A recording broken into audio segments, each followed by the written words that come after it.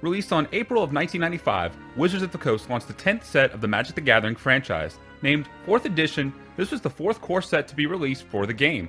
This particular set did not release any new cards. 4th Edition cards included the beveled border missing from revised set. The colors on the cards were also crisper and brighter than the washed out appearance from the revised edition. Cards from the set were introduced to a copyright notice at the bottom of the card, along with the artist credit. All of this encased and surrounded by white borders.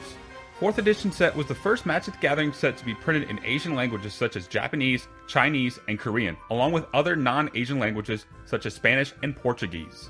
Changes were made in some aspects of the game. For instance, there was a new white mana look, and the change from the tilted T to the similarly modern tap symbol that we see today was in effect in 4th Edition. There were also many rule changes that affected the game to deal with the complex rules at the time. Rules affected were in categories such as land effects, damage and prevention, the graveyard, cards out of play, the phases, activation cost, playing a spell, or using an ability, countering a spell, and other things. The last change came with the rarity of certain cards in the set. There were many changes in rarity that occurred, such as Bloodlust becoming common for an uncommon, Elven Riders becoming uncommon from a rare, and Land Tax becoming a rare from an uncommon status. The print run of the set was placed at 500 million cards. Cards were available all the way through April of 1997 and were sold in 60 card starter sets along with 15 card booster packs. Booster packs were made of foil wrappers and for the first time with artwork on the wrappers, but the booster packs did not contain any more basic land. The breakdown of the set had a total of 378 cards, which included 121 commons such as Regeneration and Disenchant, 121 uncommons such as Black Vise and Counterspell, 121 rares such as Winter Orb and Sylvan Library, and 15 basic lands which were only found in the 4th Edition starter decks. In 4th Edition, 51 cards were removed from the set Revised Edition, but 122 cards were added to 4th Edition from the sets Legends and the Dark.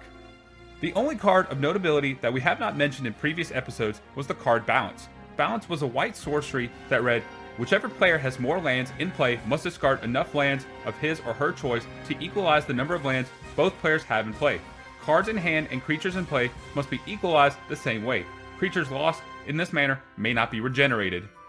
A sealed booster box of 4th Edition is worth around $500. So that is the end of our episode over 4th Edition in our card anthology series, and we would like to know in the comment section, what was your favorite card, your worst card, or the rule change that affected you the most while playing this set? We always like to know the opinion of our viewers and our subscribers when we do each and every episode of the card anthology series. So go ahead, if you have any feedback, please leave it in the comments section below.